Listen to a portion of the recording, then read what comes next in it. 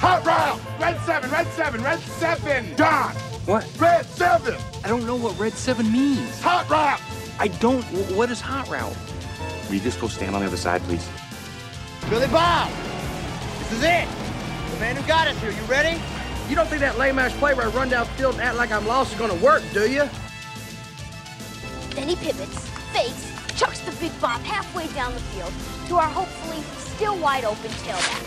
I call it the annexation of Puerto Rico. Booyah! That's what we call a sack lunch. Nom, nom, nom, nom, nom, nom. I need that ball. Get me the ball. You need the ball. Get me the ball. Get you the ball. Are you gonna get me the ball? I'll get you the ball!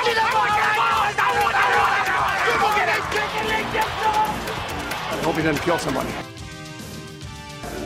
Because we know when we add up all those inches, that's gonna make the difference between winning and losing. Between living and dying. I got a whole lot of money. Y'all it for me. Bottle keep popping that water bag. Jacking. It's a party, it's a party, it's a party. This is 11 Personnel.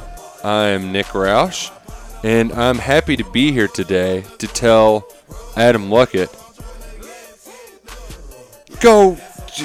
why do you gotta be right?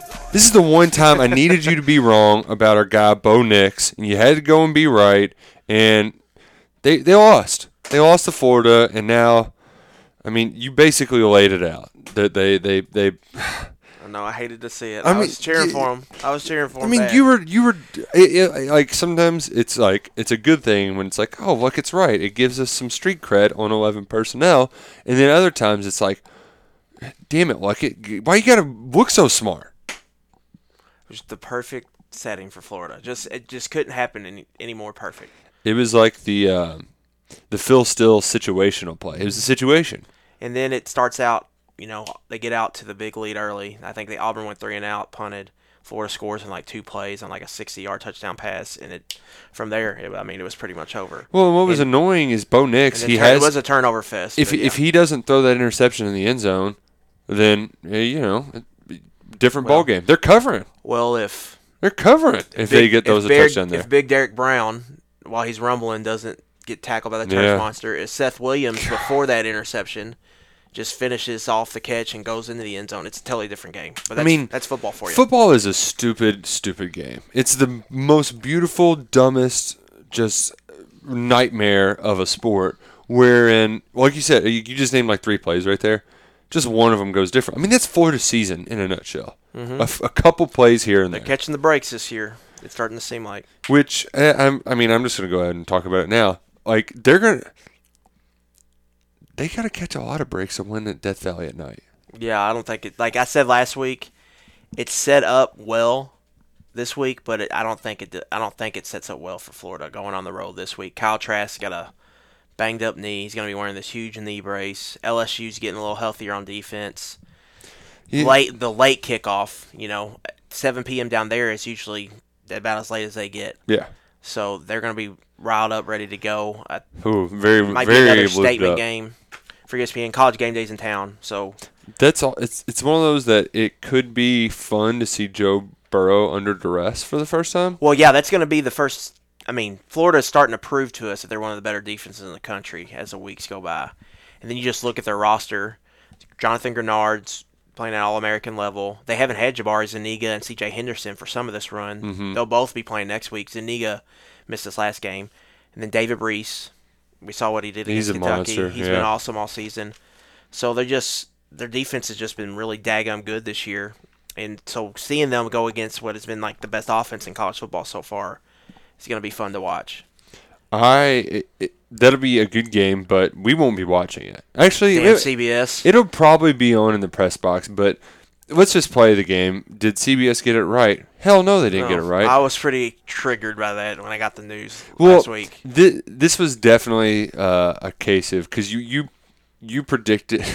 I noticed you didn't play the game this week. Did you get too beaten down by it the week before? Because you predicted in almost every game was wrong. I know. I just stopped doing it. I can't get. Usually I'm good at kind of getting about 80% or so of those right, but this year it's just been. And I think at least in this week they kind of curtailed to what the school's like. LSU, they love night games. That's just their thing. In Kentucky, UK wants every October game to be a night game just so people can go to Keeneland. Right. So that's kind of why we are where we are. I mean, Alabama, they're going to roll A&M, correct? I think so, yeah. I was kind of shocked. Mississippi State, Tennessee's only 7-point spread. That honestly sounds about right to me. Yeah. And part of it is, I know that some of it is probably a reaction to Tennessee playing well versus Georgia with, I don't know how to say his name, Mar. I mean, it really is. You got the Mar at Tennessee. It's like a slurred mirror. Which the Mar of Tennessee is Kane, right? Kane's the mayor of Knox County. Yeah. Yeah, so Kane, quarterback Undertaker's Kane, brother. yeah, is the quarterback now for the Vols, and they play close. But I'm going to be honest with you, I was paying more attention to Ohio State, Michigan State, and it was also bye week, hour 8 of watching football and drinking dark beer, and you don't pay as much attention. We were out for a birthday, so I didn't get to see much of the late games. I saw the beautiful scoop and score by Georgia for the late cover. Oh, on the corner glorious. The true freshman never saw it coming. Oh, man. But I went back and kind of watched the abbreviated game, and he made 2 really good deep throws. Tennessee's got 2 pros at receiver, Juwan Jennings and Marquez Callaway, so they kind of jumped on Georgia early. But other than that, it was kind of what Georgia does. It starts off slow, and then they just grind you to smithereens. They just kind of wear you down. They're like a cobra. They just kind of squeeze you to death, and then by the time you look up at the end of the third quarter, you're like, oh, we're down 3 possessions now. Oh, we're down 4 possessions because our defense is tired and can't stop the run. Right. And so that's just kind of what Georgia does. And then you commit 1 turnover and ball game. Yep. So that's what we have to look forward to next week. We're 11 personnel hitting the road. Yes, first road trip. Yeah, I'm excited. If you all haven't been to Athens before, you haven't been to Athens. I haven't. Athens is my favorite place in the SEC. You're not the only person to tell me that. I haven't been to all of them. I've been to I haven't been to Arkansas, Ole Miss. I've only been through Alabama. I haven't spent like a week in there. Haven't been to the Plains. We're doing that next year. And as much fun College Station is fun in a weird way, but it's way too damn hot. There's no shade there. It's not the prettiest campus. It's too really small cool. too, probably. Yeah, no, it's pretty big. Is it bigger? It's bigger than Athens, but the thing about Athens is a beautiful, beautiful town, trees. The only downside to it is actually what makes it so pretty is that it's hilly. So we're gonna be walking around Saturday, and you're like, son of a bitch, But the atmosphere. I forget the name of the street, but their strip of bars down there is incredible. It's I like to say I would have failed out in semester if I would have gone to Georgia. I don't think neither of us were smart enough to get into Georgia. If you're from the state, you get it. Oh, there you go. You get free tuition. So I mean, I guess somebody could make it, but I would have flunked out pretty quickly. Either way, we have that to look forward to next week, and we don't get to guess the CBS game because they flexed it, and it's a rough looking slate too. Oh yeah, it gets ugly quick. It's good teams playing teams that are they actually good? Right. Do we know if they're good? It's good teams playing teams that will just be satisfied if they just make a ball game. Yes.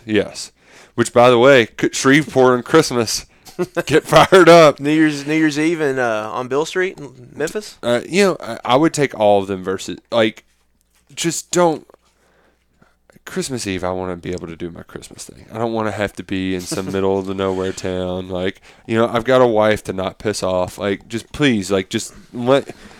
Because Shreveport's a 26, and there's a scenario where maybe KSR is but somebody's got to be there for all the bowl crap they do. Right. The practices and all that kind of. Into. Yeah, and they probably wouldn't go down as early, but at least the 23rd for a game on the 26th. And Shreveport, I don't want to be in a casino on Christmas morning. I know there's projections out there, but I'd be shocked if any team goes down there because of how the SEC's set up. I think you're looking at, for Kentucky's sake, Gator Bowl, Belk Bowl, Liberty Bowl. Yeah. Which are all because you haven't been to spots. Those in a long time. Mm-hmm. You've never been to Charlotte, which I actually wouldn't mind, but I think it'll be pretty cold. Gators on January 2nd this year. Mm-hmm. I know Belk's 31st. Belk is on its day of the playoff, so it's like the 28th, I think. Really? I think. I might be wrong. I thought it was leading into the playoff. I could be wrong. One of those is maybe New it was Year's like that last year. Eve. But yeah, Liberty Bowl is New Year's Eve. Okay, that's probably what I'm getting confused. Mm-hmm. I wouldn't mind. I've actually a Belk Bowl is New Year's Eve too. I'm stand corrected. Yeah. So they're both. I think the Liberty is at like 3:30, 3:45, and Belk's a nooner. Yeah. But either way, yeah, I'd be fine with it. I think Beale Street could be entertaining on New Year's Eve. So I actually have been to a Liberty Bowl, and it was when Louisville played Boise State, and it was like 60 degrees. It was unseasonably warm. Right. And Boise State that was top back 25. when they were both. Was that when they were both good? Yeah, they were. It was all fours because Brian Brom, he was freshman, and that's Mike what Bush I was had there a big for. game that day, didn't he? Yeah. Well, and the thing was, I was like kind of sick in the stands, so I was like, it's a very foggy memory because I just felt like crap the whole time. But nonetheless, that's my only Memphis experience was being 13 years old at the Liberty Bowl, not remembering half of it. I went 2 years ago for the Sweet 16 Elite 8. Ooh, you were there for that one? It was a ball all weekend until that shot. Yeah. I know a lot of people, that's not really their cup of tea. It's not that far. It's like 5. Yeah, you can make it in 5. Yeah. Beale Street it's got some grimy parts to it. But I'm sure there's but it's fun fun. parts. It's fun. I always compare it to, if you enjoy Bourbon Street, it's just a little bit different, but it's kind of the same feel. If you like to go down, if you're there, if you're a drinker, you're gonna have a good time. That was the worst, probably the worst 24 hours I've ever had on the job, because that team, they're going to be of all of the, to get off and talk basketball for a second, of all of the Cal teams that they're going to be the most forgotten one. They were built to win a title. Yeah, Elite 8 was a pseudo-national game. God bless. They were built for a title. Fox and Monk, just elite scorers, great at that position. Bam was finally playing well. He played kind of like crap at the first half of this year. You didn't have much post play. And then Derek Willis and Dominique Hawkins, just ideal role players. They were built for a title. And to have Luke frickin' May hit that shot, it ripped my heart out. And then I got a text, hey, we are going to go ahead and drive back, so we need you to do some blogging. And then that led me to say, damn it, and put my beer down, and then write 3 or 4 posts till about 10 o'clock at night, and I had to be in Chicago the next morning by 8 a.m. local time. So wake up for the draft. McDonald's All-American. Oh, okay. Yeah, Close enough. It sucked. You go from thinking your team's going to win a national championship to freaking windmills at 3 a.m. Just is the worst 3 part about hours of sleep. Chicago. Oh man, I stopped at a McDonald's in the middle of nowhere. That was the worst. Just absolutely Damn worst. windmills. But when Kentucky goes bowling this year, it won't be the worst. Won't be the worst at all. So let's go ahead and get into the game Saturday night. Kentucky, Arkansas, Jerry Lorenzen Day. Going to be one hell of a game with somebody we don't know who's playing quarterback. Who do you think playing quarterback? Adam Luckett? I think Lynn Bowden's playing quarterback. But I also think there's some gamesmanship going on down in Fayetteville, too. Oh. Because not just at UK? Mm-hmm. Huh. Because they've got kind of dual starters down there right now. Nick Starkel had to be carted off the field, I believe, not carted, but helped to the sideline, gingerly walk, had his throwing arm in a sling. They said it was just I think they called it a contusion on his elbow or something. Yeah, he put on this big brace that looked like a robot arm. Right. So, and the reason he's in the lineup is because how he can stretch the field. He's got a big arm, he can drive it. If he can't do that, it doesn't really make much sense to play him. While the other guy, Ben Hicks, who played for Chad Morris at SMU, SMU's all-time leading passer in yards and touchdowns, but physically he's got some limitations, where Starkel can really drive the ball down the field, whereas Ben Hicks is more kind of a game management type. Starkel has 7 turnovers, I believe, or 7 interceptions this season. 3 turnovers in the red zone. 5 in one game against San Jose State. Right. And then he had another turnover there when he hurt his elbow, was making a tackle after a red zone interception. So I think there's something going on there. I'm not really sure who's going to start, I would expect that we probably see both. Because Starkel, I think they're going to see if Starkel can get out there and do what he can do. If not, if Chad or Morris, if he has a turnover early, because Hicks is just kind of a guy where they know he won't mess up. I mean, but if you're Chad Morris, don't be an idiot. Don't overthink it. Play the hot hand. Chad Morris was, or not, excuse me, not Chad Morris. Ben Hicks. He wasn't like a world beater against A&M, but he got you 27 points in that game. Right, he did. I think it was more their play calling. I really like what their play calling did against A&M. Not so much Hicks because they hit him with a lot of screens and took advantage of some over-aggressiveness by the Aggies. But Hicks was pretty bad in their first 2 starts. Against Portland State, they were down late. It was 31-10 in Oxford. They were down with him playing primary quarterback. Ugh. So, and he was completing less than 40% of his passes in those 2 starts. He had a QB rating down in the 90s, which is kind of like near Sawyer Smith territory the last 2 games. Yeah. So he hasn't been great either. So they're kind of they want Starkel in there, but he's got turnover issues and he's banged up right now. So they're playing gamesmanship too because he's giving vague answers similar to old Marky Stoops. Oh yeah, who Stoops? He's just tired of even like trying to. Gave Bob Holt the business today. Oh man, it was great. I knew Bob Holt was going to come in with the haymaker. And folks, if you don't know Bob Holt, he is the guy that asks every coach 2 or 3 questions at SEC Media Days. Bob Holt, Arkansas Democrat, is that Mark? You and he a legend, an absolute SEC legend, big SEC teleconference guy as well. And Mark Stoops was just like, Bob, sorry, not saying anymore. Like he was just like, I'm not going there. They all practiced, and they're going to practice again today. We'll see. Yeah. Stoops. He practiced that canned answer for the press conference, but now you can see with each question. He just doesn't care. And then Eddie Gran yesterday said he's going to defer to what the head coach says. Yeah. He just was like, they practiced, they threw, Stoops addressed it, next. I'd be pretty surprised if Bolden doesn't start at quarterback. I'm of the opinion now that I don't want Sawyer Smith to be quarterback, at least on the first. Like, if he actually is fine, I still want Bolden out there first. Just because. Well, I want to see Bolden get at least. Say Smith is fine. Let's just play this game. Mm-hmm. I want to see at least Bolden get 3-4 possessions just to see what he can do. Because it can't be any worse. Sawyer Smith has come out and turned it over every game in the first possession. Yeah. It can't get any worse than that. So let's see what Bolden does. And let's see if Grant talked about, he was mad at himself because he got away from the run game. If Bolden's in there, it's going to make him even more as a play caller be committed to the ground game.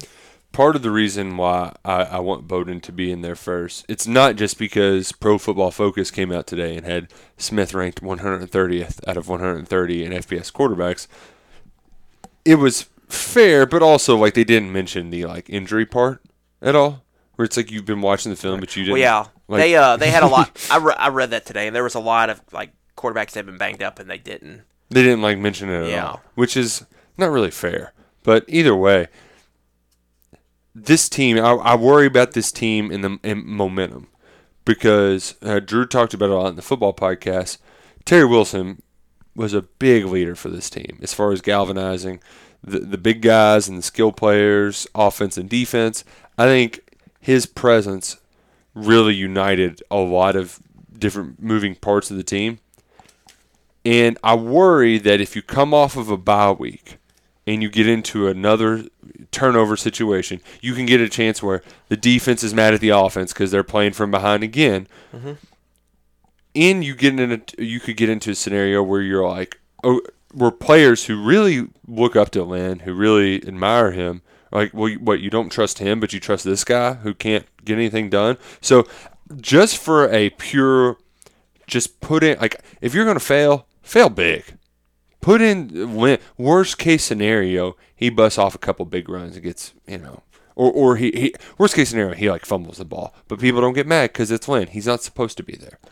And I think the way Arkansas kind of plays defense, I think could play into Kentucky's hands running this maybe different look offense. Because John Chavis has been a defensive coordinator in SEC for every year since 1995. Yeah, he started as a position coach in '84.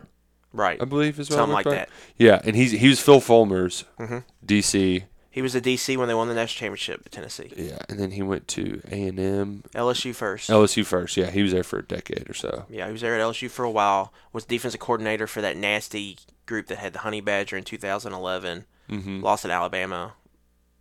But they had the 9-6 game, and what was going to be the greatest game ever.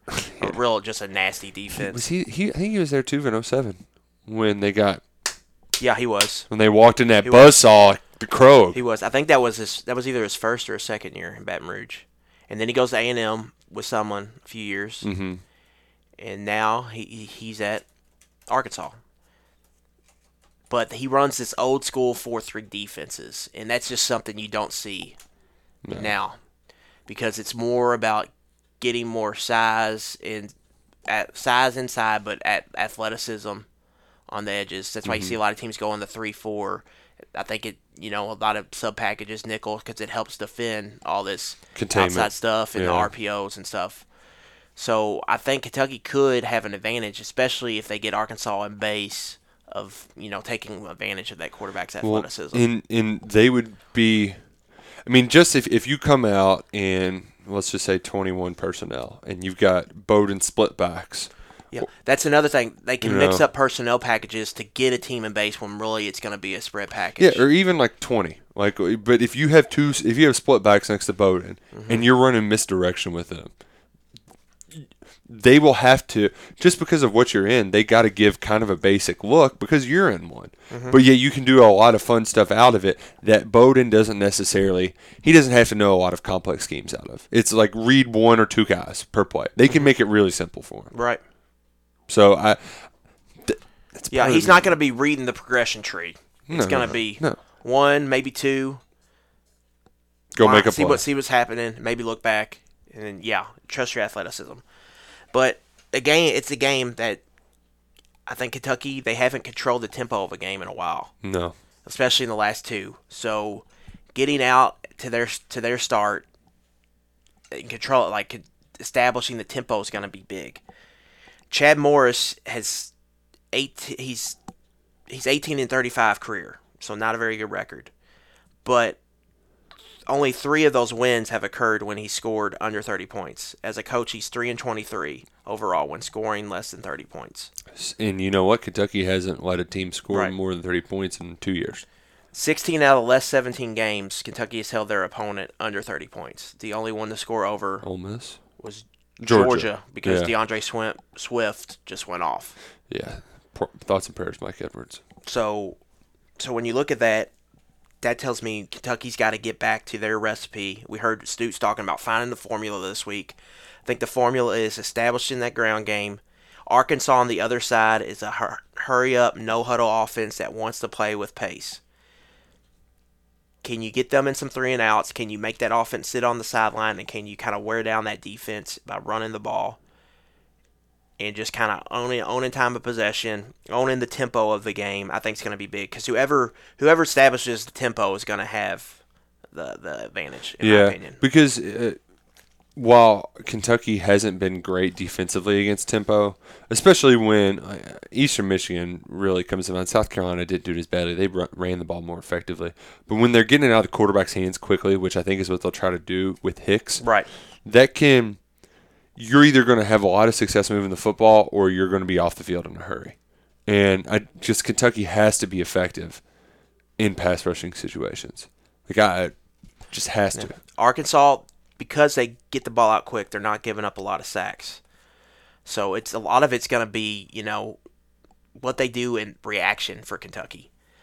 Seeing ball, coming up, making tackles. Good news. Getting Jordan Griffin back in the lineup. Yeah. It's going to help. And I think he's just being their nickel now from Allen, too. That's what I was going to say. I think on the depth chart, they had him as the one. They hadn't been getting a lot of good play out of it, but they've liked what they've gotten out of Mosley at safety. Yep. So I think that's where they're most comfortable. And Asian, he's struggled the last couple games at nickel. Yeah, hadn't been great. So getting Jordan Griffin at nickel, getting Mosley more snaps, still getting some good corner play because Arkansas has 2 freshmen, Treylon Burks, Trey Knox. Both are true freshmen. Both are 4-star, top 150 prospects in last year's class. Down the road, that's going to be a hell of a group to deal with for opposing defenses. Right now, they've had some little inconsistency. Each one has missed a game. They're both healthy now going into this one. But Knox is kind of your 6'5", 220-pound receiver who can stretch the field vertically, who's going to be a challenge for UK in the vertical game, especially if Starkel's in there. And then Burks is more of a guy, he's kind of like A.J. Brown was kind of this big, thick inside slot receiver for Ole Miss. Yeah. He's kind of in that mold where he's 6'3", but they're going to be lining up inside a lot. They're going to throw a lot of short stuff to him, getting the ball on screens, and stuff like that. I believe he's their punt returner too, so he's a guy that just wants to get the ball in his hands to see what he can do. A.J. Brown's been pretty good for the Titans. Yeah. Yes. And so it was him, Van Jefferson, and DK Metcalf were who Kentucky had to go up against Ole Miss. And DeMarcus Lodge, who's on some NFL roster right now. The most baffling thing in the history of the universe is Matt Luke firing that offensive coordinator. What an idiot. Well, he didn't fire him. He just left. Okay, so the offensive coordinator. Yeah, he's at North Carolina now. Oh, okay. So he just realized, Matt Luke, you're an idiot. Why am I coaching for you? I need to go somewhere else. Matt Luke's about to get fired, so I'm going to get out of here before the fire arrives. Derek Mason getting fired? It's looking that way, man. Yeah. I'm very, very interested if that job does open, because they got a new athletic director too, Malcolm Turner, who just made an interesting move hiring Jerry Stackhouse as the men's basketball coach. Very, very interested to see who they kind of target there. I would. If that job opens. Vanderbilt should run the triple option. See, convince me otherwise. Get gimmicky, Vanderbilt. I think down in Birmingham, in the SEC offices, in a drawer in a desk somewhere, there's a handbook of unwritten rules. It's that cowboy bells are okay. It's that we don't stop people from drinking bourbon if they want to bring it in the stadium. And it's no one's allowed to run the triple option. Along with a few other things in there. So I don't think that's for that reason. That's one of Luckett's conspiracy theories. Because I don't think it's going to happen. It would make too much sense. Now, granted, you don't have that many. Like, how many good triple option coaches are there out there? You just go to a military academy, and try to poach. If you're running old school triple option, what I think they could maybe do is get a guy like Willie Fritz, who's at Tulane right now, who ran like the gun option at Georgia Southern, but still has heavy option principles, but they're spreading out, throw it more, and he's having a big season this year. They got a chance to win that conference. So that's a guy I could see them kind of hiring. Just a guy that's just, let's get a guy that we think can out-scheme everybody. Tulane is one of those teams that when you see their logo, you think to yourself, who thought that this blob of greenness is a good, intimidating figure? That was somebody, in the 70s who was on psychedelics and that was who was in a fight, him or Big Red? I mean, Big Red because he can just swallow them, even though the Green Wave is pretty massive. I'm taking Big Red, but somebody was doing shrooms on Bourbon Street and just was like that's how they came up with Tulane's mascot. You can't convince me otherwise. They have some pretty slick jerseys though. Oh yeah, their color scheme. And their throwbacks are really cool too. That they wore on the powder blues. Thursday night. Yeah, that was slick. Yeah. Okay, enough Tulane talk. Back to Arkansas. They have another guy on their offense too that you've heard their name before. Rakeem Boyd was a last chance U guy. Second in the SEC in rushing. Was he East Mississippi or Independence? He's Independence. Yeah. He was there with Malik Henry. Yeah, who getting his first start for Nevada Wolfpack this week. He is. Yeah. But Rakeem Boyd, big physical guy. Kentucky's just got to get better in their run fits. Did you notice they switched up on the depth chart this week? I did not. What did they switch? Jamin Davis is running exclusively at will now, and Oates isn't Square's backup. So Oates, if he's playing, he's just going to be taking Cash's Interesting. spots. I think they're trying to make a concerted effort to get Davis on the field.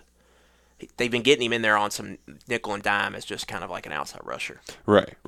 Because I think he's just too big and too talented, too athletic to keep off. Yeah, I think he just if they just power rank the board 1 through 15, he'd be one of their top 15 players on defense. Right, and that's where Kentucky is, where a lot of their best guys are right there on defense at the same position. But back to Rakeem Boyd, the ground game they've struggled with the last 2 weeks has been kind of run over you and run through you.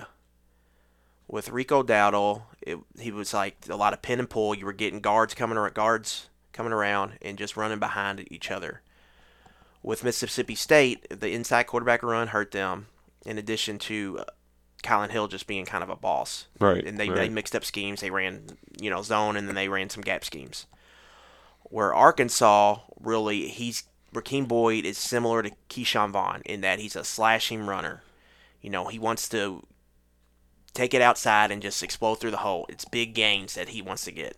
But he's not going to be the guy that's like, all right, 3rd and 4, let's mash it with Vaughn. That's not the type of runner he is. So it's kind of similar to Bryant Koback with Toledo, how they're going to that's the type of run game you're going to see from him. them. On first down, and then you won't have to see him again. Yeah. Yes, they're a pass-heavy offense, and he's a guy that he's not built to have more than really 18 carries in a football game. And then Devois Whaley, their backup's more of a thicker guy, but they're not only giving him the ball around 7 times a game. So when you look at that and you consider there's no QB run game, Kentucky's probably going to see 25 or so rush attempts on Saturday. They're going to see that, and they're going to see about 40 pass attempts. And if that's where they want to stay, Kentucky on defense. They want to stay in that kind of 65 play range. If you do that, I think run defense I think will be fine this week. You just don't want to give up the big one to Boyd because he can slash you and make you hurt. But if you keep everything in check, and Arkansas is not going to stay committed to where they're like, all right, let's keep running it. Right. Chad Morris ain't gonna. But he's a good player, and he's going to be one of the top rushers in the SEC. But he has that big play breakaway ability, and that's something Kentucky's got to keep in check and not let happen on Saturday. And that's something that Kentucky finally got something out of late in the fourth quarter with Chris Rodriguez, who, Eddie Gran just keeps saying glowing things about Rodriguez. And I think a lot of it has to do with he's just proud of the way that despite his early struggles, he didn't tuck his head between his tail. Mm-hmm. And that Kentucky should be much better at running the football. They just should. Everything on paper says these guys much better. They haven't busted that many big plays. They've been getting tackled, 10, 12 yards down the field instead of getting, They had them in the first 2 weeks, and they just haven't gotten them since. No, and some of that, it's SEC, it's different breaking SEC tackles. It just is. But I think a huge part of it, of all the Eddie Gran complaints, it's getting away from the run game too early. And he even, hand up was like, wasn't patient enough. Right. I think what you're going to see this week is maybe splitting a Smoke or a Rose out wide, maybe using them in some jet sweep motion, getting them involved on the fly sweep. But what that also does, it's going to create, distraction for those linebackers, just like some eye candy. And then they're going to hit them with, Rodriguez in the middle on the inside zone and a read option off of it with Bolden's reading some guy. So if you could take the linebackers, getting them a step slow by using that motion, and if you take a backside defensive end or outside linebacker or whoever out of that with Bolden, then Kentucky's going to have advantageous numbers in the box. If you can get that double team with Drake Jackson, Logan Stenberg, if you can get movement and move up to the second level, that's where your big plays happen. And I think Rodriguez is a guy that's going to get a lot of chances on Saturday. I think he's going to have I think you could see him getting career high in carries. Interesting. Which is not much. I think it's like 7 right now. Yeah.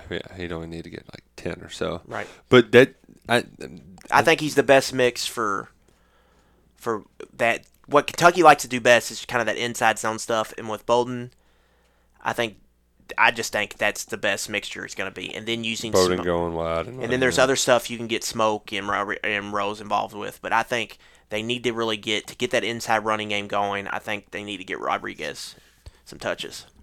Those are the big hog mollies in the middle. And the offensive line really hasn't played great the last 2 weeks. No. Landon Young, I think, talked about how they got, down on themselves or whatnot. Yeah, and a lot of it is... Javon Kinlaw kind of handed it to Logan Stenberg. Yeah. And this week they're playing another really good kind of 3 technique. Hey. McTelvin Agim. What do they call him again? Sosa. Yeah, they call him Sosa. He was a 5-star recruit out of high school. He's going to be drafted. He brought a Chucky doll to SEC Media Days. It was kind of odd. I would imagine. Yeah, what did he say it was for? Well, that's the part. Is like you couldn't really poke fun at it because he brought it like he has a cousin who was murdered in Texas, and it hasn't been solved. And so he was like, so my cousin's this doll, and he's going to come with me instead. So it was, a little bizarre, but, I mean, you're going to use your platform to shine a light on your cousin's cold case. Might as well do it, Give that extra effort. To each his own. But I enjoyed hearing from Sosa, who, you got to just go by Sosa. That's a very bizarre name. Tevin McAlpine? McTelvin.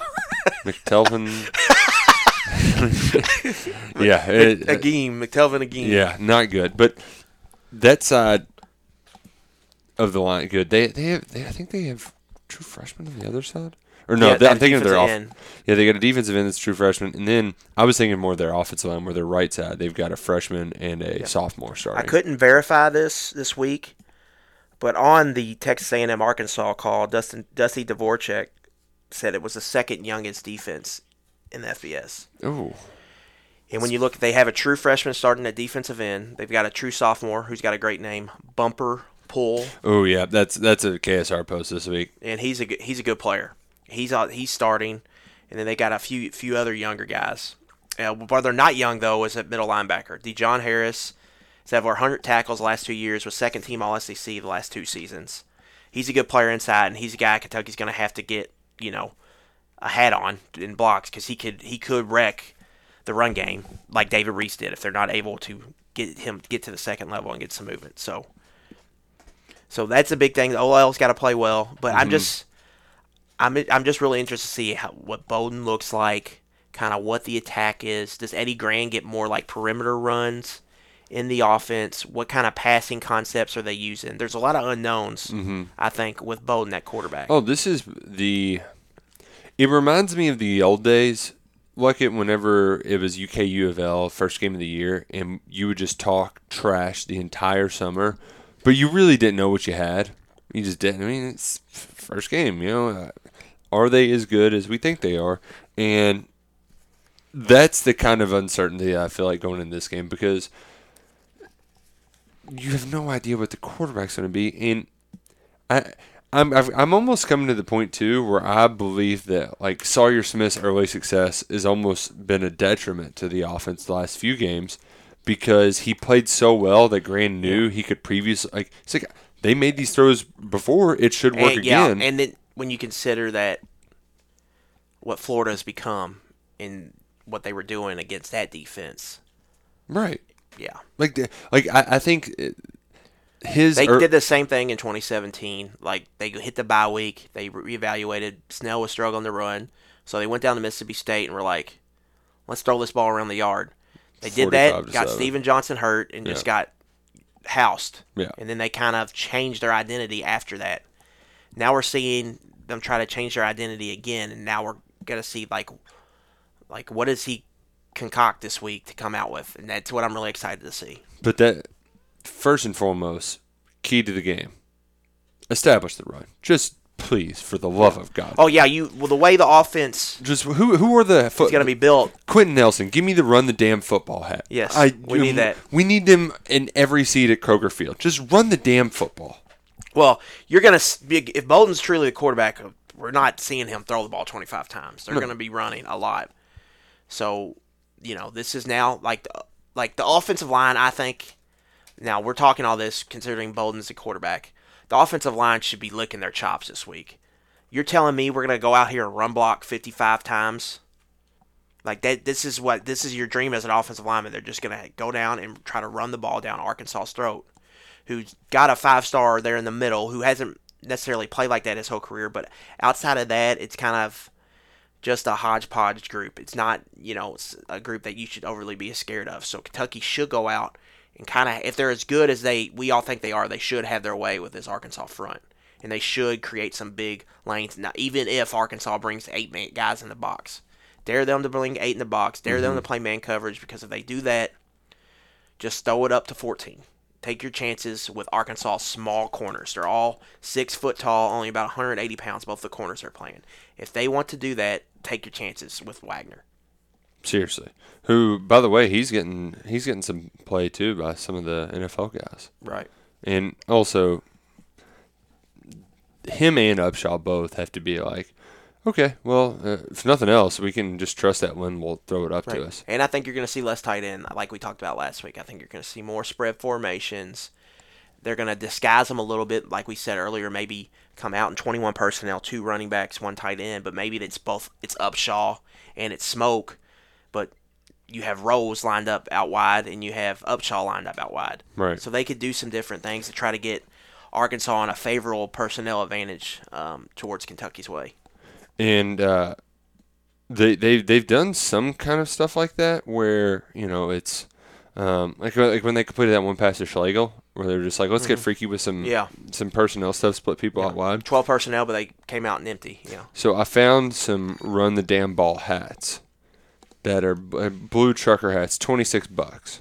I don't think it'll ship in time though. It's kind of expensive it just says run the damn. T-shirt on there, just hat. Just a hat. It's an Etsy thing, so it's just somebody trying to make some money. They were really happy that Quentin Nelson wore that hat. Oh yeah, gold mine. Anyway, what were we talking about? I was so obsessed with getting one of those run the damn ball hats. Just run the game. If the offensive line is as good as we think they are, they should be able to run the ball. Mm-hmm. Every team that's tried to came out and said we're running the ball against Texas A&M the last couple of years. Arkansas, excuse me. They've been except able Texas to. A&M. Yeah, has ran the football. Texas A&M just can't run the ball either. That's a weird game. I know a lot of people are picking Arkansas this week because of that result last week. But here's that Arkansas-Texas A&M series in a nutshell. They have met 8 times since the Aggies joined the league. Texas A&M is 8-0 in those games with 7 one-possession wins. Arkansas is 7-1 against the spread and had 0 straight-up wins. The only loss they have was with one of their best teams, probably, when they had, I think it was that team that beat Ole Miss on that backwards pass. Oh, yeah, yeah. And that was one of it was like Bielema's second year. Second, I think third maybe. Mm-hmm. And that was a team that got blown out by A&M. So that game, that's just a weird series. Yeah. It's just what that is. So I don't put too much stock into it. A&M lost their starting running back. Their offensive line's struggling. They really don't have a running back right now. And Jimbo doesn't want to run his quarterback, so they just didn't want to run the ball. Which, by the way, Kellen Mond, much better runner than thrower. Yeah. Just run the damn ball. Yeah, so that game just got weird, and Arkansas still kind of found a way to lose it. So. To a point I wanted to make, I did some digging yesterday because it feels like coming off the bye week, teams have been starting. Kentucky's just started slow. That's one of those things where it's like I feel like it's been really bad. I went and looked it up. Not as bad as you'd think. 3-3 straight up in Stoops' 6 years, but it's wins over Vandy, Mississippi State, maybe in a second Mississippi State win. The big one was the McGinnis field goal with time expired. That was the big one, probably their best one. But I think they also got themselves in a hole early in that one as well. They did, and then they came out second half on fire. Yeah, it should have blown them out, and then Steven Johnson fumbles. Yes, exactly. The goal line. But 2-4 against the spread, and I would just like to salute you though because you got an even more fun stat that's much more obscure, which is that Cats are 6-1 straight up as SEC favorites. As an SEC home favorite, Mark Stoops is 3-4 against the spread. But he's 6-1 straight up. Yeah, not good against that spread as a SEC favorite at home. The only loss was that Ole Miss game 2 years ago. Yeah, and that's DK Metcalf doing DK Metcalf things with Kentucky just 30 seconds scored play. A little too fast. Yeah, which to all the people who just, Eddie Green can't manage the clock. Well, this is why he runs the clock down and runs the ball on 2-minute drives because of that Ole Miss game. There's a reason. Right.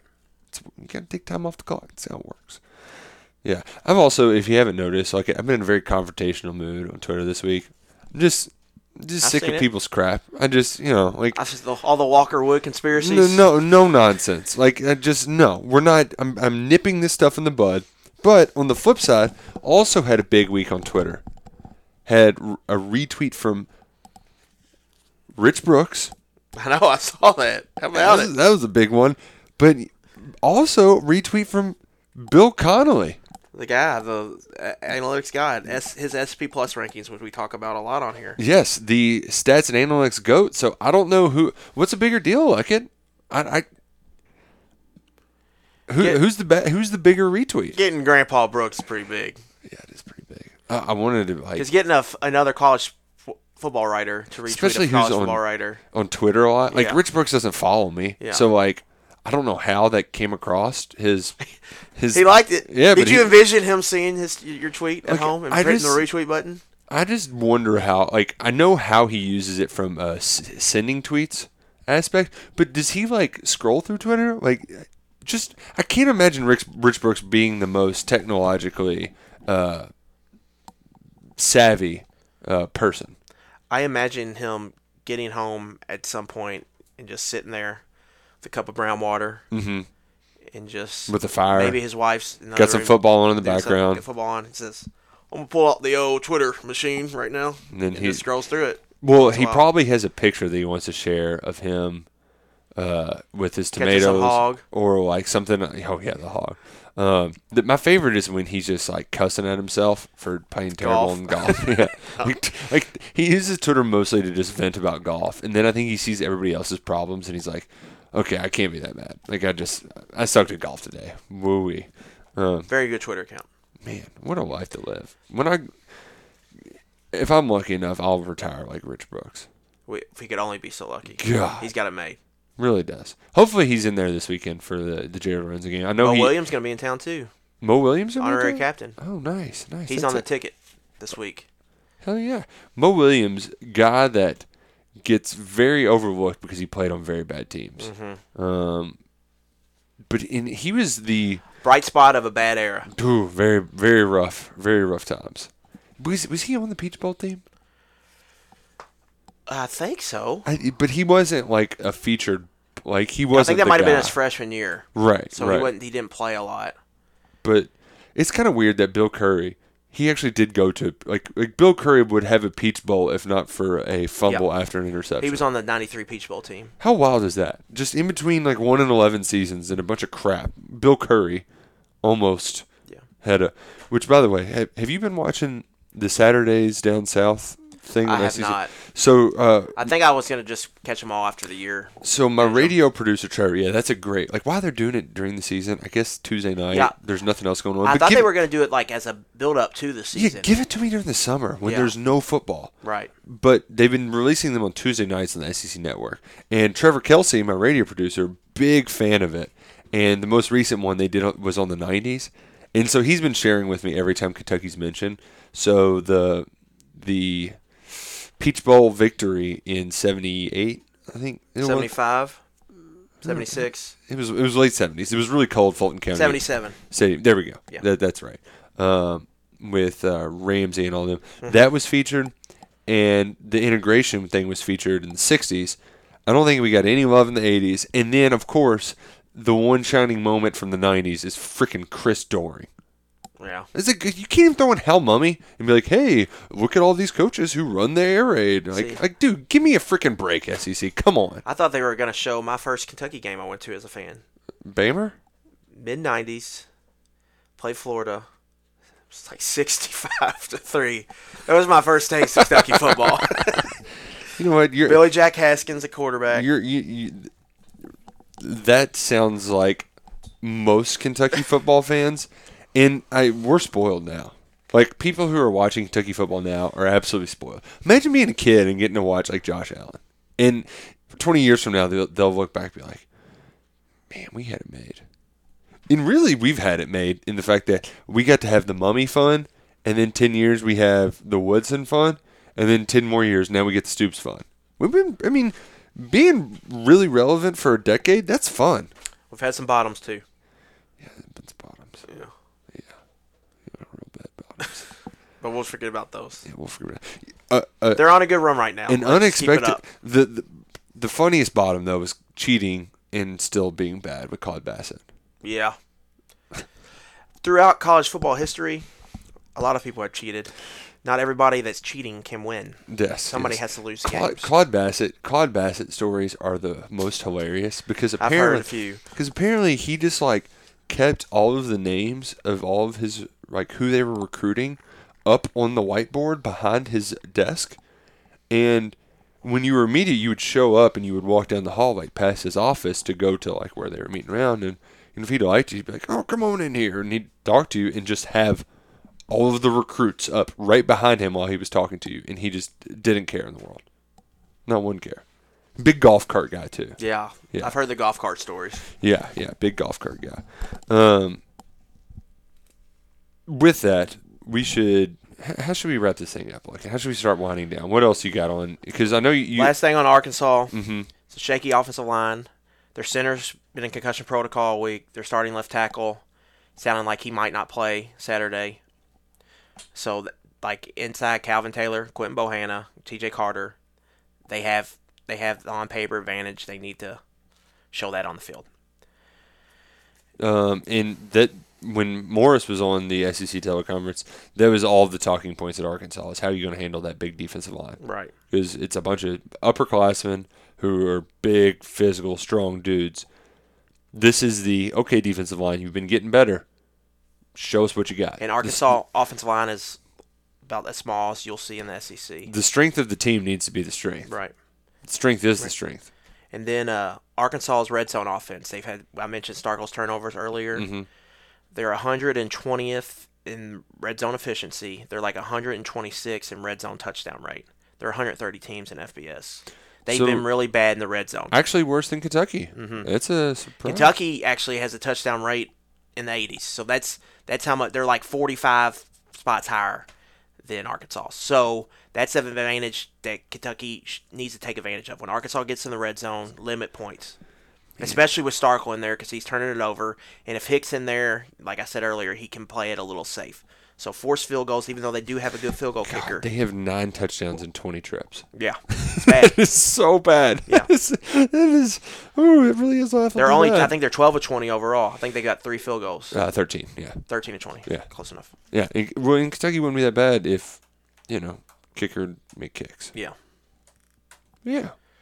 So that's really the whole thing on Arkansas. I mean, like to see Kentucky get out to a good start. That's a good start and establish that freaking running game. Right. Bring it back. But it also might be good for the team if they got down early but then came back and scored, showed some like resilience, and then kind of battle through that adversity. But multiple players are on Twitter saying, "Don't quit on us." Mm-hmm. Like they think they're gonna. I think the team, from my read, has a good feel about going into this week. It seemed the coaches are pretty excited to play. Mm-hmm.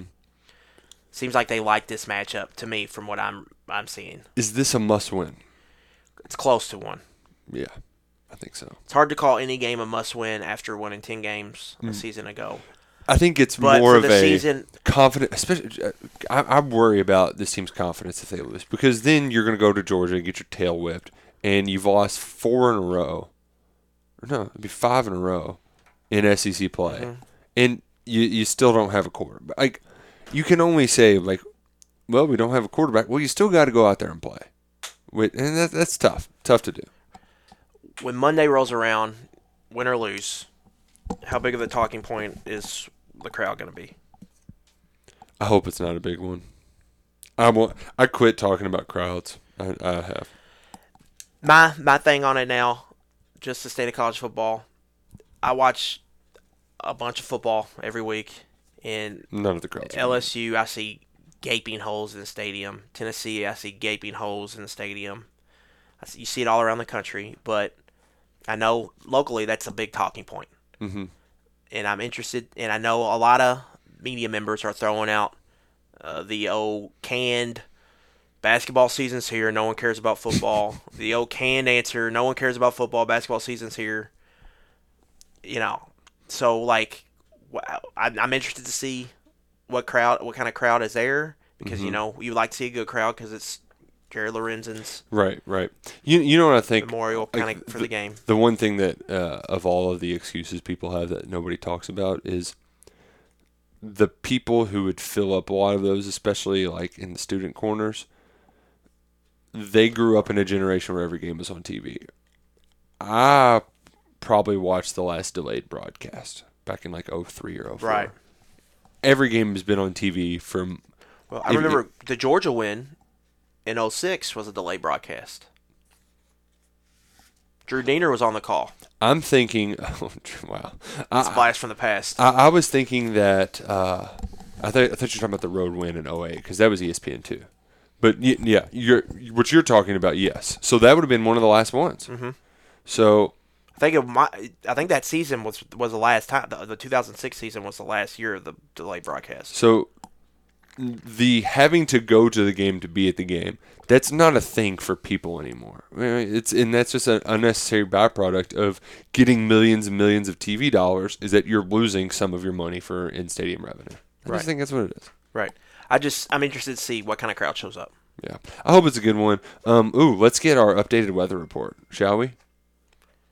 Oh, I wish the press box was outside.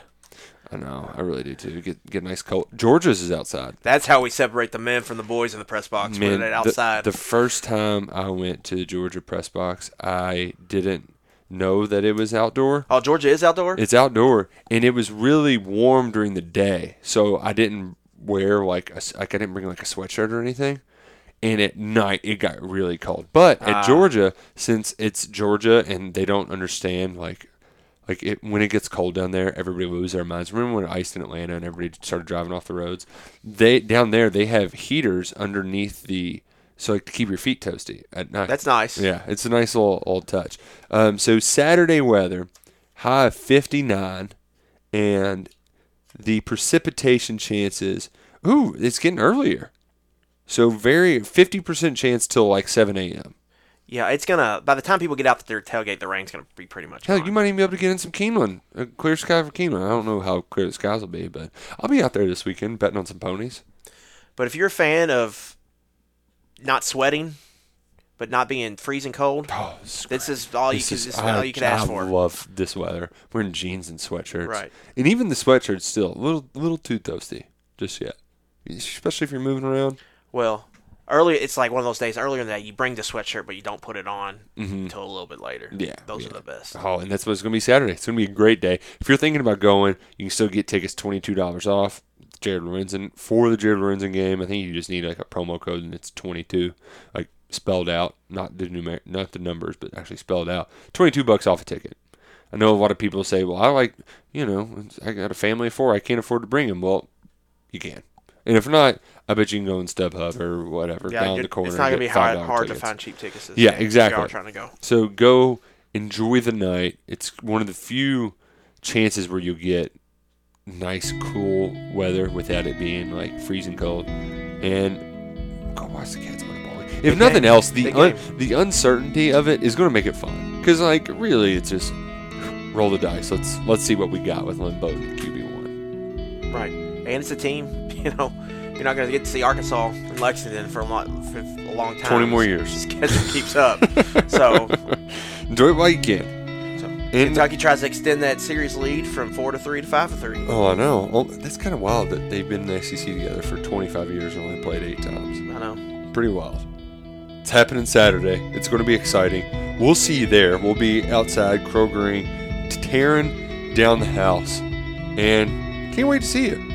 Go Cats, go Krogering.